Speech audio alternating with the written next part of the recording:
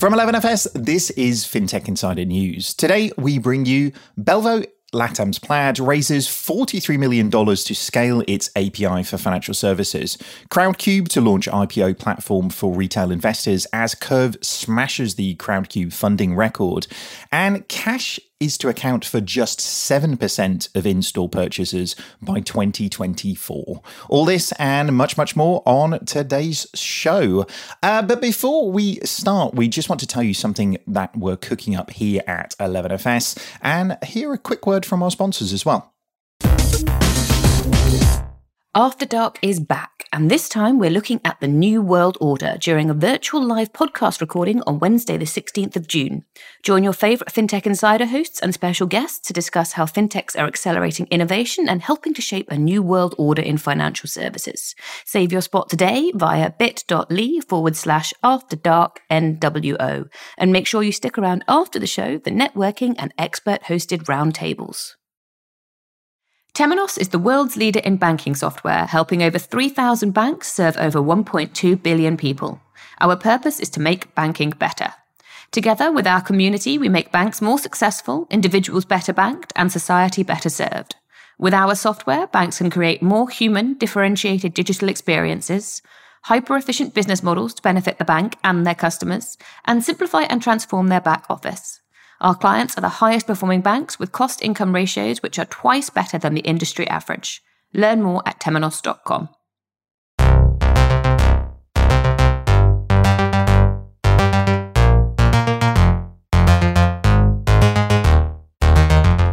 Welcome to episode 534 of FinTech Insider. My name is David Breer, and making his FinTech Insider debut, I'm joined by my 11FS colleague and co-host for the day, Benjamin Enser. How's it going, Benjamin? Hi, David. It's going really well, thank you. The weather has really improved in Britain over the last week or so it's gloriously sunny outside, which is making me happy, except that I've been working, and so, of course, I'm inside most of the time. And, when you're in an air-conditioned office, you don't really notice the weather outside, but when you're working from home, you do. So I've nipped out occasionally between gaps in meetings and at lunchtime to just catch a little bit of sunshine. The sun is shining. Everybody's feeling good. I'm sure there are people walking along in the sunshine listening to this now, and hope you're enjoying yourself. All right, let's get on with the show, though. As always, we are joined by some super duper awesome guests. Making their FinTech Insider debut, we have Pablo Vergara, who is the co-founder and co-CEO over at Belvo. How's it going? Not too bad, David. Thanks for having me on the show. No worries. It's been a bit of a busy week for you guys, but we'll be coming to that very shortly. So we'll come to you next. Joining Pablo and making her FinTech Insider debut, we have Aisling Finn, who is the reporter at AltFi. Welcome to the show. It's been a pretty busy week in the FinTech space, and I know you've been writing about it in all different guises that we'll come to in a second, but lovely to have you on the show.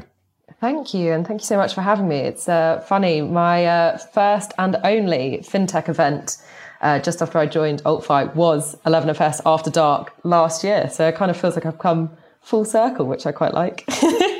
There you go. It's these things happen, and FinTech Insider After Dark will be back very shortly as well. So we hope you'll be coming to the next one. Anyway, let's go on with the news. There's been lots of things that's happening. First up, we had a story that was over on TechCrunch and a bunch of other places as well. So Belvo, LATAM's answer to Plaid, raises $43 million. So Belvo, a Latin American startup which has built an open finance API platform, announced today that it has raised $43 million in a Series A round of funding. Belvo believes the round represents the largest Series A ever raised by a Latin American fintech. It follows their $10 million seed round in May 2020. Belvo works with leading fintechs in Latin America, spanning verticals like the neobanks, credit providers, and personal finance products to help every day. With its developer-first API platform, the company's goal is to build better, more efficient, and more inclusive financial services products in Latin America. If only we had somebody on the show to talk a little bit more about this one. It really feels like we should go in depth on this one. Pablo, maybe let's get going. Congratulations on the raise. That's a big step. Can you tell us a little bit more about Belvo more generally? And then, what are you going to do with the money? Yeah, thanks, David. It has been a busy week. We announced the round on Tuesday. As you said, it's a $43 million Series A that comes just 12 months after our $10 million seed round. we're very happy because, we had participation from, great international and fintech investors, including Kazakh, who's the largest LATAM fund, backers of a number of the largest fintechs in the region. We also had participation from Future Positive, who's an early investor in Square, FJ Labs, early investor in Checker, Betterment. So really, really happy to be bringing on board such high caliber investors, and also saw participation from a series of angels that are really top notch executors in the space. David Vélez, CEO of Nubank, was already an investor, kind of doubled down in this round. Harsh Sinha as well, the CTO of Wise, formerly known as TransferWise. So we're really happy with that. And in terms of Belvo, what we do, I mean, you said we're the LATAM answer to Plaid. I would say we're a little bit different, and even if our overarching goal is similar, so it's rebalance the power between banks and financial services users. We're very focused on LATAM. We're LATAM first, LATAM only.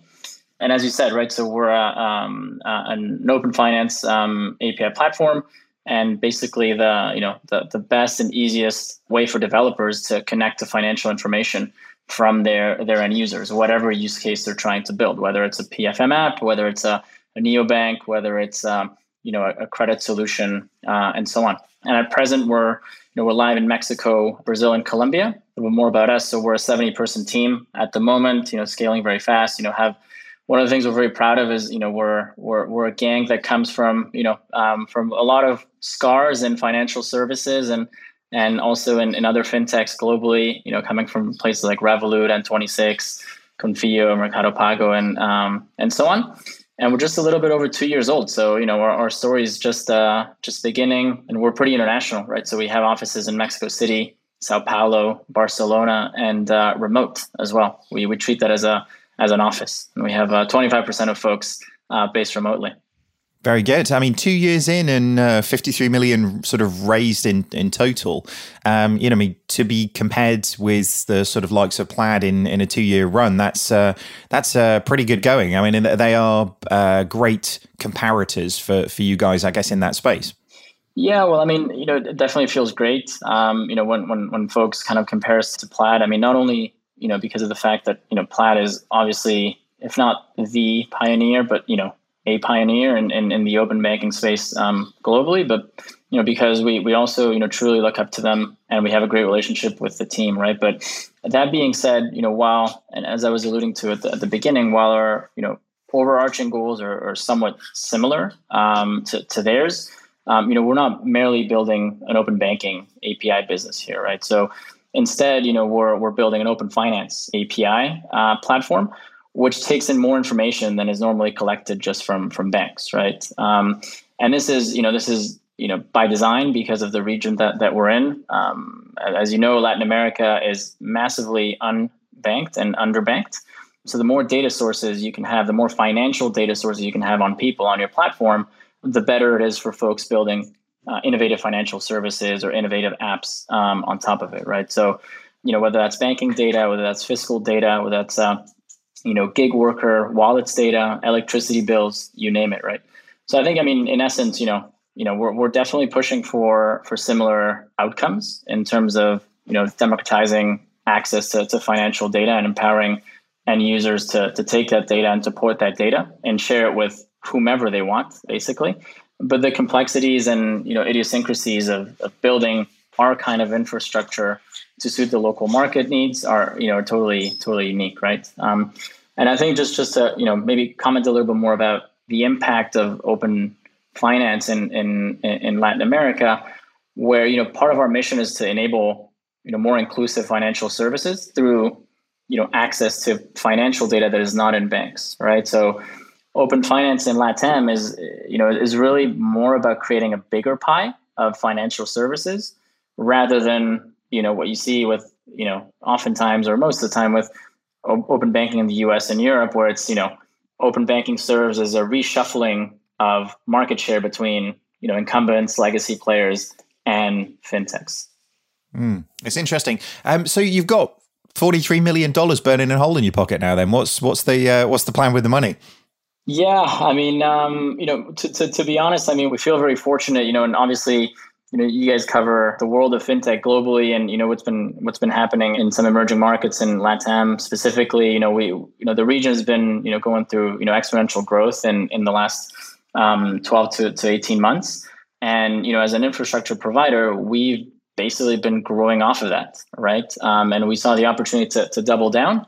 And we took it to basically continue doing everything that we've been doing. And essentially, the funds will be used for three things or three main areas. So one, we'll continue scaling our product development efforts, to meet kind of, market demand.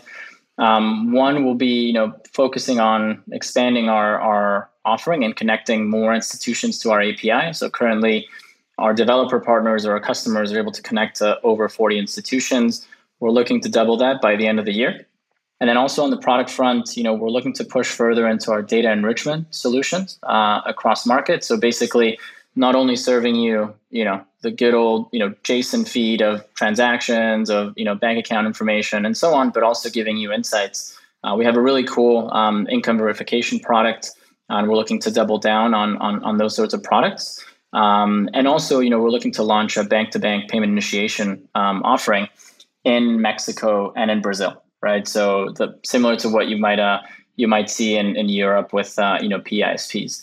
Also, number two, we'll look to continue exploring opportunities to expand into new markets within Latin America. That's for sure. We think of ourselves as a pan-LATAM platform, and we get a lot of recurring interest from countries like Peru, Chile, Argentina, and so on. We will evaluate the opportunity to expand there, maybe sooner rather than later. And then lastly, we always say that, without a great team, you can't build a great product and you can't build a great company, right? So we will look to strengthen the team across functions and locations. So as I said at the beginning, we're currently a team of 70. We're looking to double that in the next few quarters. And in particular, we're looking to hire about 50 engineers in Mexico and Brazil. So it's going to keep us pretty busy. Yeah, absolutely. I mean, it's interesting, Benjamin, isn't it? Open banking, open finance, it really is a sort of a rippling revolution around the world, isn't it, in terms of the impact that it can have. But and LATAM as well. I mean, Nubank from a LATAM perspective really are becoming the sort of poster child for success for challenger banks globally. So this feels like an interesting sort of a great marriage there. Both huge geography with huge numbers of potential customers, but a geography that's really ripe for sort of change in the industry as well. That's the thing. There's such a huge opportunity, isn't there, from fintech and giving people better access to their data. I mean, ultimately, I think the power of open finance is the data ultimately belongs to the customers. And, firms like yours are creating that opportunity for customers to access that data and use that data and get better services on account of it. I was going to ask you, actually, Pablo, whether you're seeing any differences between the different countries of Brazil and Mexico and Colombia in the types of services that people are building off the back of your data. You mentioned income verification. Are there some services that are really proving really popular in Mexico or Brazil, but not Colombia, or any differences between the markets?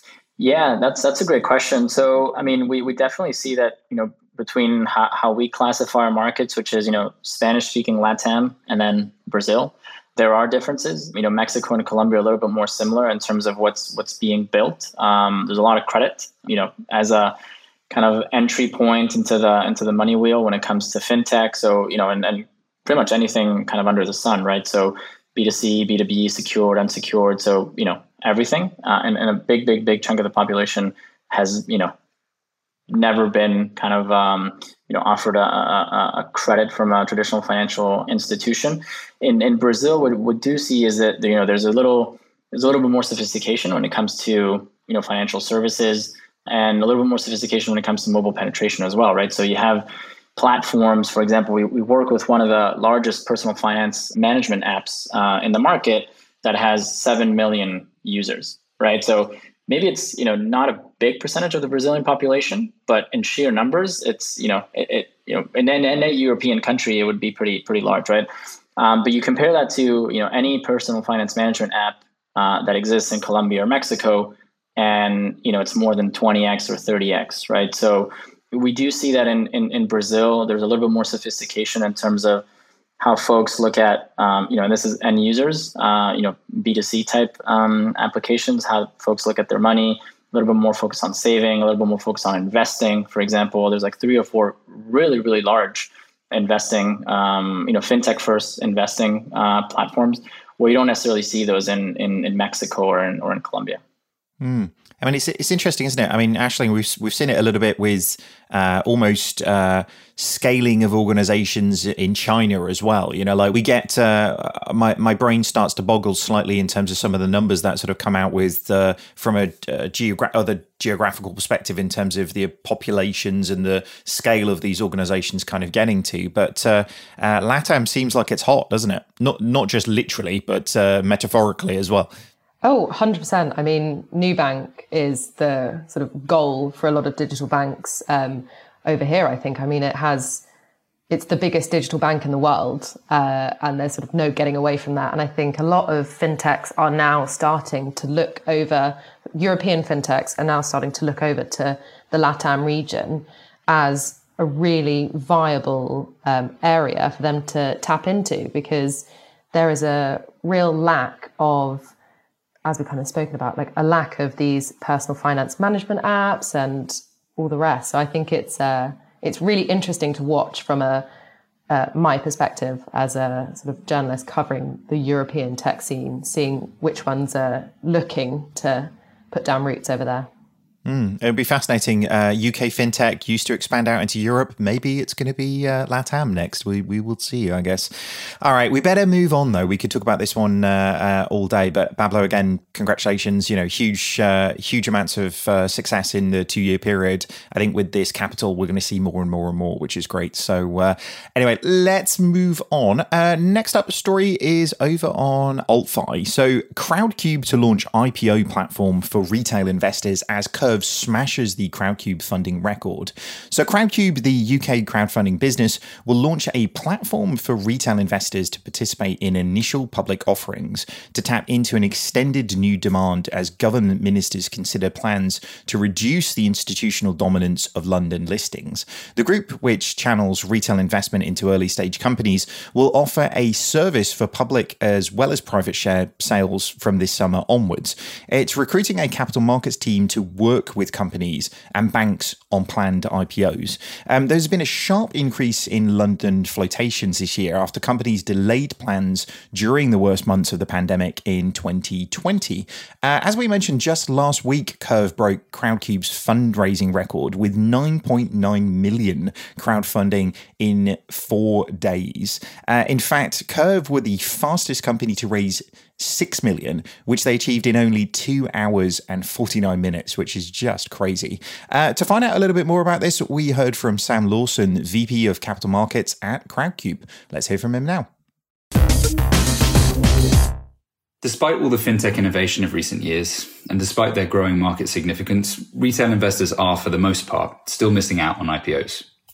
For companies, we know from our decade in the private markets that they see real value including retail in their raises. Europe's leading fintechs, Curve, Revolut, Freetrade, Monzo, to name a few, have all used crowdfunding to enhance their relationships with their communities and seen tangible results.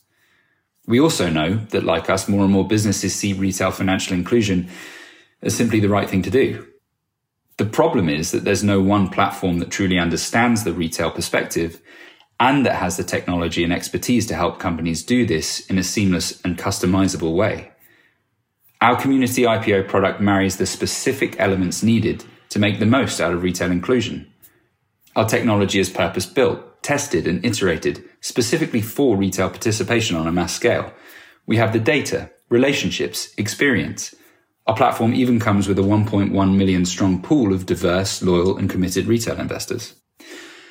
Our vision is to become the marketplace for investment into private and public companies. And so this is a small but meaningful step for our platform, which, as well as serving the full length of the private markets through primaries and secondaries, now completes the cycle and doubles down on our mission of supporting entrepreneurs from inception to IPO.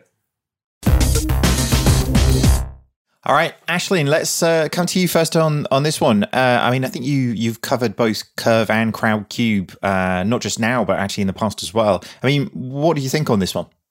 I mean, I think it's a really interesting development for Crowdcube because just a month ago they launched CubeX, which was encouraging some of the biggest fintechs in Europe to join their secondary market. And previously they only allowed fintechs like Freetrade, Revolut that had already crowdfunded on Crowdcube to participate in secondary share sales. But now opening up to the biggest fintechs in Europe is just widening their pool. And with the community IPO launch, it does, when I first saw it and I first read the release, it kind of made me think that they were sort of maybe stepping on PrimaryBid's toes a little bit, because obviously PrimaryBid is the go-to for these kind of things, getting retail investors involved in IPOs. Recently, they helped facilitate PensionBee and Deliveroo.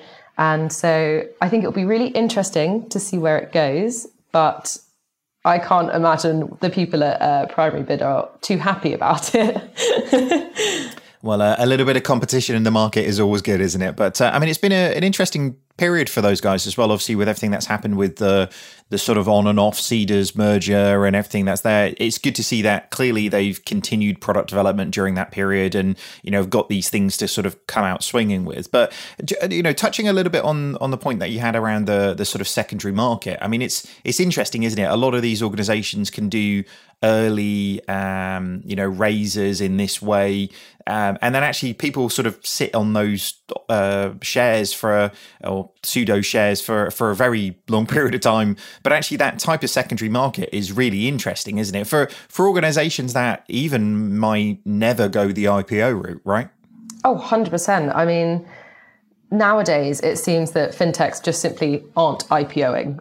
Like some of them have ridiculously huge valuations, like Stripe, 95 billion, Klarna, 31 billion. So it does very much seem like they're shying away from going public. And I think that the Crowdcube secondary market is a great place to allow retail investors, people who are even just interested in the fintech world in general, to get involved and get a slice of the pie and have this sense of ownership about these companies that they are involved in and so proud of as well. So, I mean, I personally have taken part in some crowdfunding campaigns on Crowdcube as well for companies that I feel very strongly about. So, yeah, I mean, I think it's a good thing overall. Yeah, I think it's interesting. You want to support companies you are sort of proud of being a customer of, but also want to slice the action if they do really, really well as well, right? So, Benjamin, what do you think on this one? I mean, there's a few angles. There's the secondary market piece. There's the on and off, you know, Crowdcube merger, and also this sort of pre-IPO platform that they're sort of building out as well. What do you think? I think it's what Aisling just said. It's really about communities, and it's about, I think it's particularly clever for consumer brands. Crowdfunding is a great way of getting your customers excited about your brand and then also investing in your business. It's a great way of raising funds from people who really understand and are passionate about your business. And I love the point Aisling just made about, you know, I've invested in companies I believe in. People want to have a stake in companies they believe in. A lot of investors, but perhaps particularly younger investors, want to invest in companies they believe in. You know, the returns on investment accounts and so on you know, fixed income are miserable, almost borderline negative. So people are looking for things to invest in, and why not invest in companies you believe in? So I think Crowdcube, by creating another set of products, is giving its corporate customers, you know, the sort of the fundraisers, an opportunity to get closer to their customers. It's good for their business. You know, it's a win-win, provided they avoid, you know, some extremely dodgy company coming on. You know, provided that doesn't happen, it's a really good opportunity. I think it's a very smart move, and I think it'll cement their place in the market and make their rivals uncomfortable. I think as well, given that they're probably still reeling from the CMA nixing the Seedrs merger, I think they're doing very well to cement their position as the most prominent crowdfunding platform, particularly within the world of fintech. So when you think of Seedrs and Crowdcube together, personally for me, I see Seedrs more as a lifestyle sort of brand. You see a lot of I've seen like food companies crowdfunding, drinks companies crowdfunding on Seedrs, whereas Crowdcube is very prominent within the fintech industry itself. And I think launching CubeX and Community IPO is just going to continue to solidify that position as the most prominent source of crowdfunding within the industry. I agree.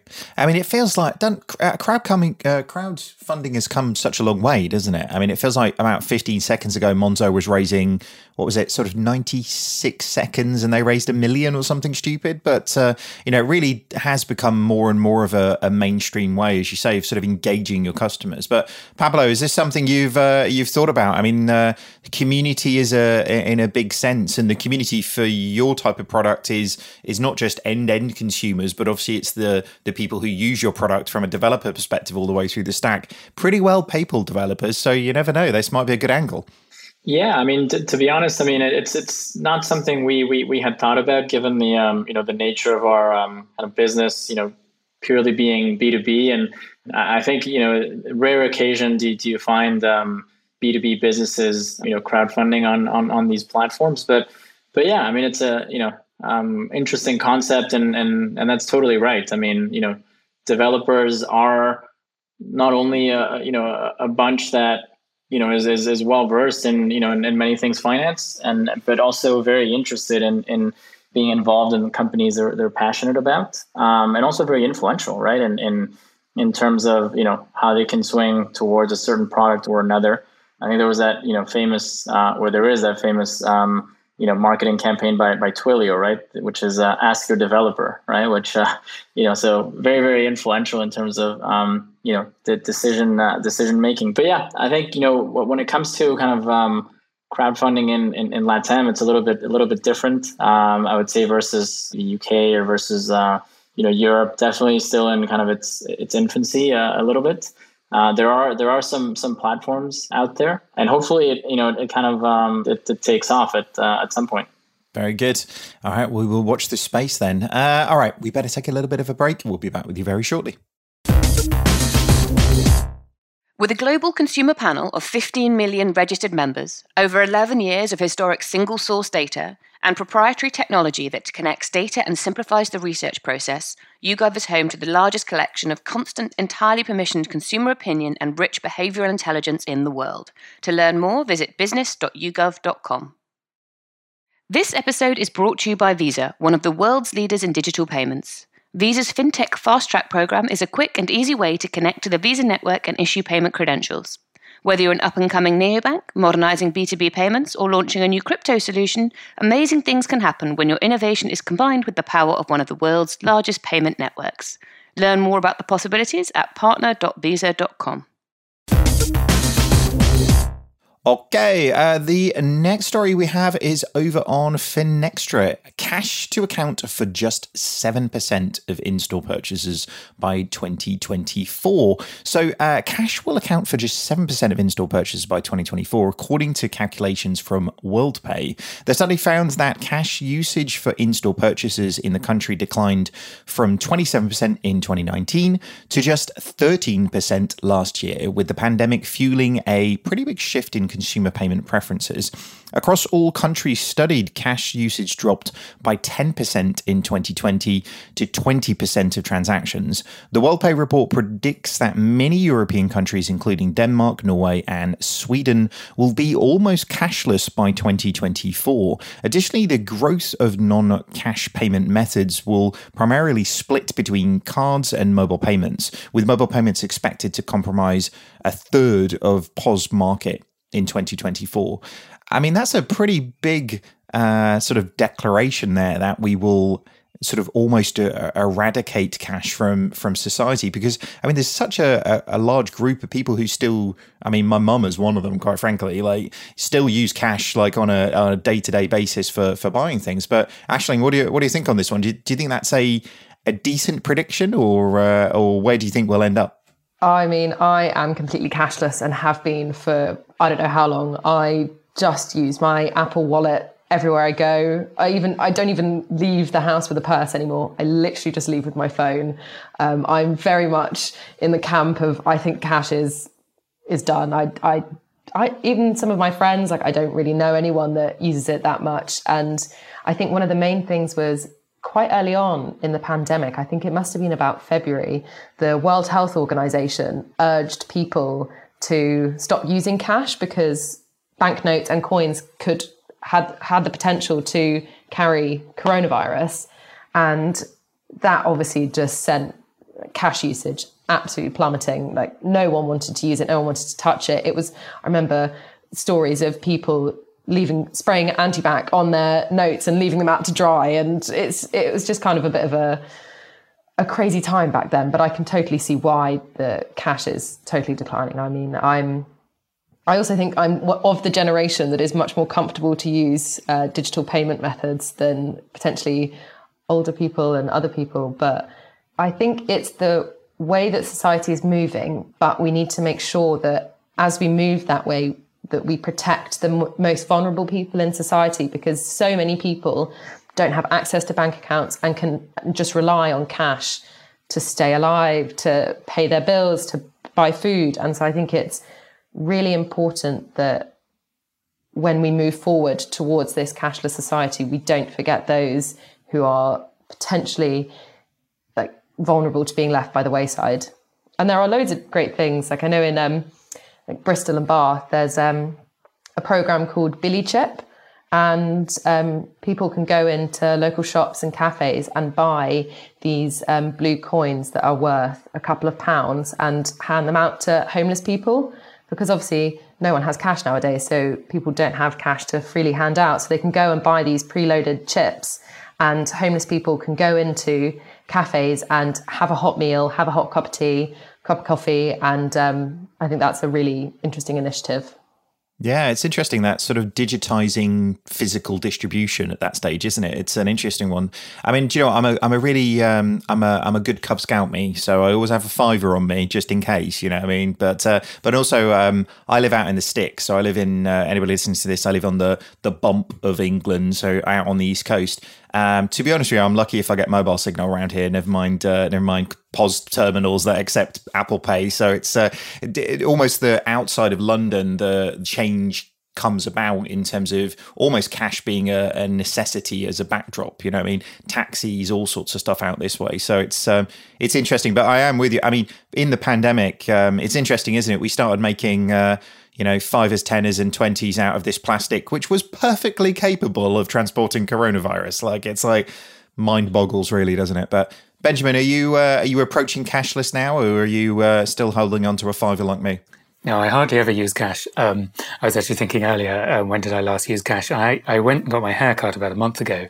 I went into the barber's, I got my hair cut, and I went to pay, and they didn't accept electronic payment, much to my surprise. So I walked to the bank and came back. But you always feel bad when you sort of buy something and can't pay for it. But I hadn't held cash for about a year. I think I've got a couple of pound coins that I had, before we sort of went into, the first lockdown. I just don't need it. But like you, David, I do live in a rural area and occasionally come across situations where I do need cash. But I think really, that what the pandemic has done is it's changed people's habits, because people are very habitual about payments. We don't tend to think about how we make a payment. We just do it the way we always do it. And so what the pandemic did is it took a lot of people in maybe an older generation or more traditionally minded people, suddenly they weren't using cash. Suddenly they were buying much more online anyway. And of course, you can't pay in cash online. So suddenly they're using cash less, starting to be forced to use new payment methods. And I think that's what's really triggered this change is the pandemic. It's the thing Aisling said about potential transmission of disease, buying online more. And suddenly people's habits have changed and people have realized, oh, actually, I can pay electronically. Hey, I can use my contactless card anywhere. I can use Apple Pay. I can use PayPal, whatever. I think this is a permanent change. It was a trend that was happening anyway that's been accelerated. So, yeah, I think this is going to continue. And I think what WorldPay is saying is right in the broad outline. Yep. Well, we wanted to see whether this was actually sort of reality or not. So the good people over at YouGov actually managed to get hold of some data collected, especially for the show at this stage, to try and back it up. So there's a few statistics here. 45% of Brits use a cash machine less than once a month, and 12% say that they never use a cash machine. Like, I can't remember the last time I used a cash machine, if I'm honest with you, which it must be a long time ago. And if you think about the amount of people who have to manage those networks and manage those machines, there's probably a huge amount of wastage in the system as it goes right now. 30% of Brits say that they supported shops refusing cash during the pandemic. So, people were very up for moving to contactless, Aisling, like yourself. 66% of Brits aged 55 plus say they recall using cash within the last month as of 2021. This varies by age, with 18 to 34-year-olds having gone the longest without using cash. I don't know what group. I don't know if are you just in that group, Aisling? Oh yeah, I'm 24, so definitely just in. Okay. You're the early edge of that group then. So you fit within that spectre then, in terms of actually, like, the younger people get, the less likely it is that they're going to be carrying cash. I mean, from my perspective, within the Brewer household, any cash or coins that I do are quickly gobbled up by my children, quite frankly. But I think they use them more as toys now than savings, quite frankly. So it's interesting to see what happens. I mean, Pablo, cash in LATAM is still quite high. And as you say, you sort of mentioned earlier on, in terms of this sort of unbanked population, then cash is still sort of king from a LATAM perspective, isn't it? Yeah, absolutely. And I mean, looking at some rough numbers, I mean, on average in LATAM, 50% of folks are either unbanked or underbanked. Some countries, more than others, like Mexico, 70%, as many as 70% are unbanked or underbanked. But when you look at actually, the transactionality, up to 90% of transactions still happen in cash, right? So, the potential there of disruption is massive, right? In terms of, not only, the mobile banking or, the fintechs that issue you cards, but more and more the innovations that happen, at point of sale, at e-commerce, right? So you have an extremely nascent but extremely high growth, buy now, pay later, movement as well. You have as many as, in a specific country, as many as five players tackling that opportunity. Obviously, innovations around, point of sale payments, and some of them are even like as neat as being like, completely verticalized, right? So there's a company out in Mexico that does buy now, pay later only for selling like water coolers in homes. That's literally all they do. A company called Gravity, they raised like $3 million just last week. So fascinating company, and innovating in a very like verticalized way. So definitely a lot of room to to disrupt cash more and more.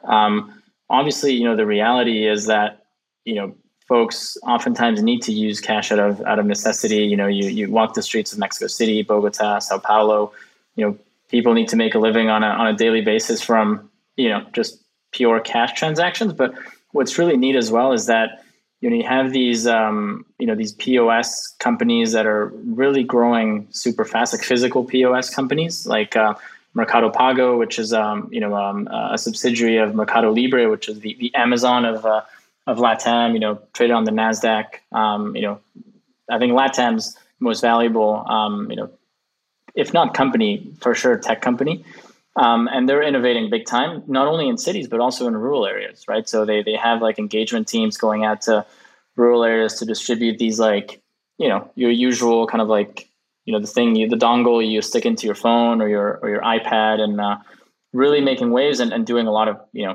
CapEx investment and user acquisition efforts, or merchant acquisition efforts on that front, right? So obviously still a long way to go, but as anywhere, the pandemic has accelerated things massively. Believe it or not, in many places in Latin America, it wouldn't be unusual for you to go, to the bank on a Tuesday morning and spend 2-3 hours just to get, something done at the bank, right? And that happens when you go withdraw money. That happens when you go, get a loan or whatever. So still long ways to go for sure. But again, loads of room for disruption.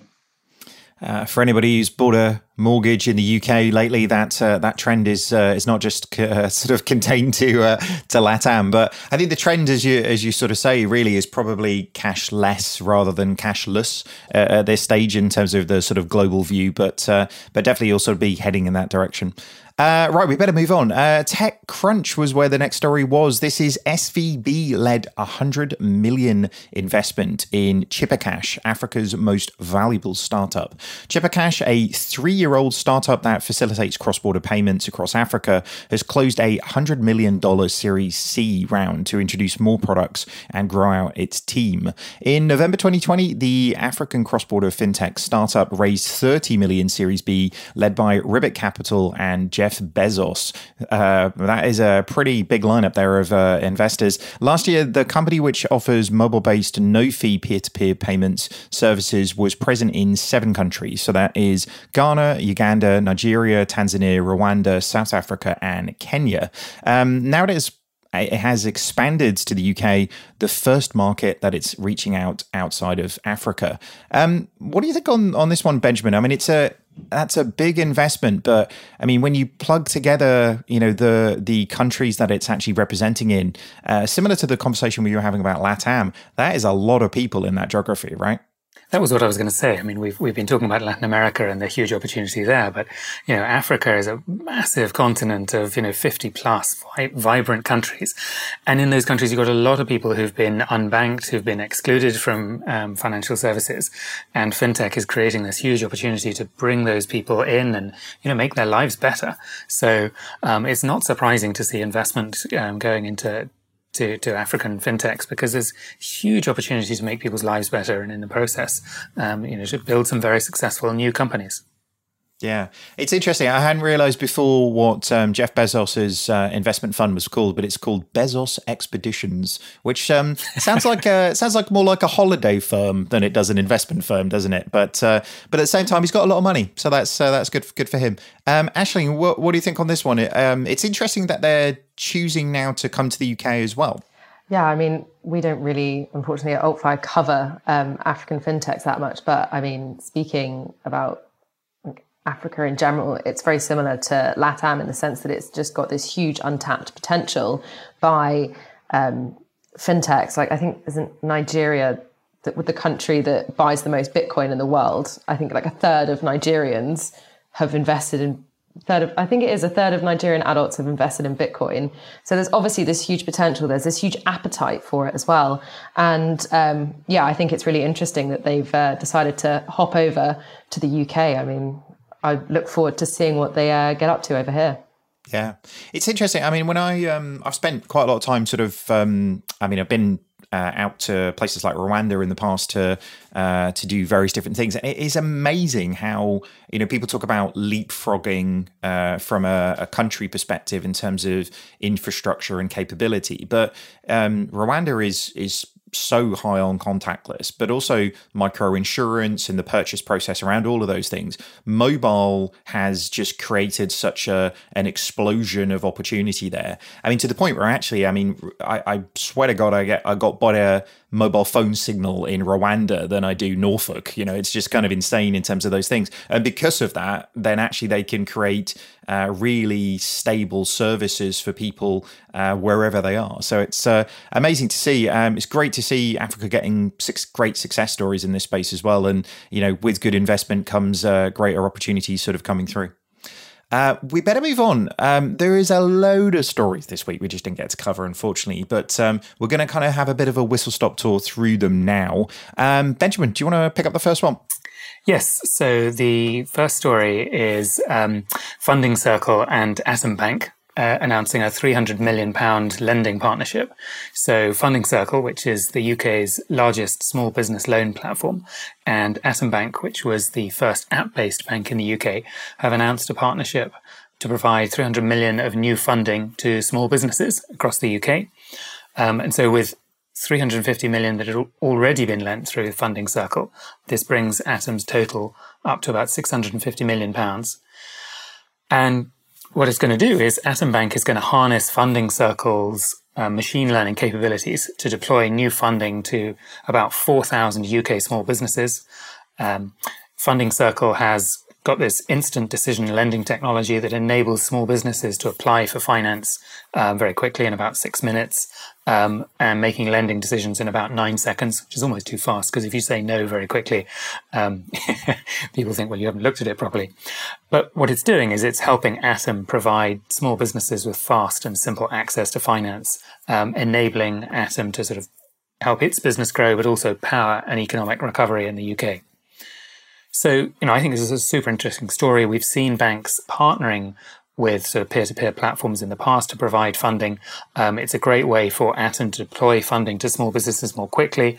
Funding Circle sometimes has, insights or knows a little bit about some of those businesses and can assess them maybe a little bit quicker. So to me, it's a very logical partnership. I think fintech's all about partnering and figuring out how can we deploy funding more effectively. So, smart move by Atom Bank and smart move by Funding Circle. I think we'll see more deals of that type. Very good. All right, next up, there was a story over on TechCrunch, which was Homewood secures $371 million to help people make all cash offers on houses. Getting really numb to big numbers at this stage. I'm just saying, like everybody. Homewood, which aims to help people buy homes faster, announced today that it has raised $136 million in a Series B funding round at a valuation just north of $800 million. Homewood's model is to make an all-cash offer on behalf of customers wanting to buy a house. I mean, it's super interesting, this one. I mean, if anybody who hasn't listened to the mortgage show that we put out recently, go listen to it. Just bought a house, it sucks. The process is terrible. And actually everything in the middle there is almost opaque on purpose. So organizations like Homewood coming in and really trying to change that and bring about a little bit more simplicity for everybody in that buying process is really, really good for everybody. So great to see what this one, and look forward to seeing what they do with the money. Benjamin. So the next one comes from the States, and this is Truebill, which has raised $45 million for its personal finance app. So that's like $2 million more than you raised, Pablo, I think. It's not a competition. It's not a competition. So Truebill is a sort of personal finance startup. This is its Series D funding round. So they're sort of a lot older than you are, Pablo, or as a company. And it offers a whole series of tools. It's sort of personal finance management, helping people take control of their finances. It's got subscription tracking to help you cancel unwanted subscriptions. They also help you do things like renegotiate your bills, and then they take a little bit of a cut of the savings you make. It's also working on things like a wealth management dashboard to try and help people centralize all their assets and their debt. And they've had huge growth as a business. They've pretty much doubled over the past 6 or 7 months from 1 million to 2 million users. So really, really interesting company. Very interesting to see personal financial management really finding a really good sort of revenue model, getting more funding. There's a lot of competition in the States. There's a lot of other firms like Trim doing similar sorts of things. So a little bit of an arms race here about who can win customers, who can become the sort of dominant provider in the US. Yeah, going to be interesting to see how that market and really sort of plays out. But okay, folks, and this is the and finally story for the end of the show. So this is Sandwell Bitcoin mine found stealing electricity. So this is a story that was over on BBC News.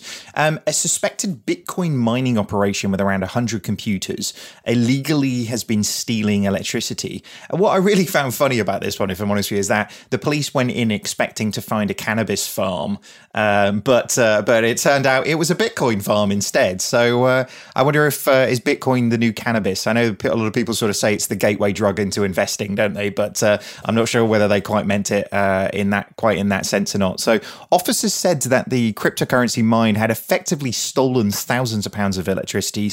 Inquiries within the network operator Western Power Distribution found an illegal connection to the electricity supply. Detectives said they had been tipped off about lots of people visiting the units throughout the day, and a police drone picked up a lot of heat coming from the building. Yeah, it does take a lot of electricity, doesn't it? Sergeant Jennifer Griffin said, given the site, it had all the hallmarks of a cannabis cultivation setup. And I believe that there was only the second such crypto mine we've ever encountered in the West Midlands. It's going to be interesting to see as this kicks off more and more, isn't it? But it's interesting that they decided to try and, appropriate electricity to mine Bitcoin for free.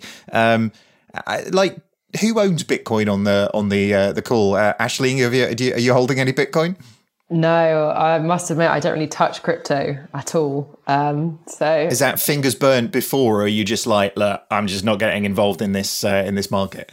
I don't know. I think So I was one of the stupid people that bought into the Reddit versus Wall Street saga, and to be fair, I did make some money. However, I think just looking at it and the fact that it can be controlled by one man's tweets does put me off a little bit. I must admit, inevitably, I probably will buy some, but no, I don't hold any right now. Pablo, how about yourself? A little bit. I mean, not a large or relevant percent of my investments, but I like to dabble. I like to research, and I think also it's in Latin America, it's not only pretty big and popular. I mean, you have companies, you have Bitcoin or crypto exchanges like Bitso, for example, became a unicorn. They're out of Mexico. They became a unicorn just last month after a 250 million Series C, I believe. But it's also a really good way for folks to be kind of protected from hyperinflation in many of these countries. No wonder a lot of crypto users out of Argentina and countries like that. So yeah, I like crypto. I like its nature as an alternative asset, but with moderation.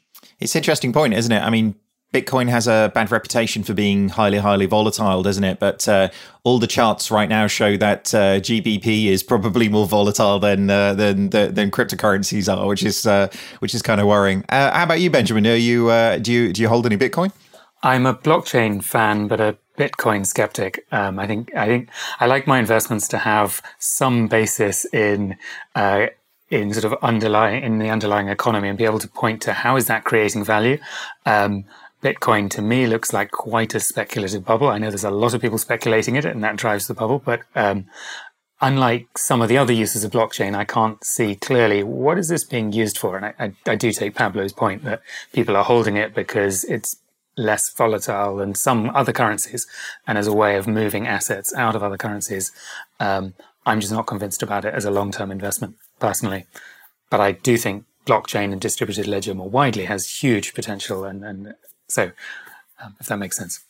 Yeah, it does. I mean, if you couldn't pay for your haircut with card, you're definitely not going to be able to pay for it with Bitcoin. So on that note, then it's probably worth us wrapping up, isn't it? All right, that wraps up this week's show, everybody. Hope you've enjoyed the show.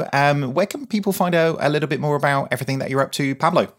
Yeah, so we're on Twitter on at Join Belvo, and also personally on Twitter on at Viguera Pablo.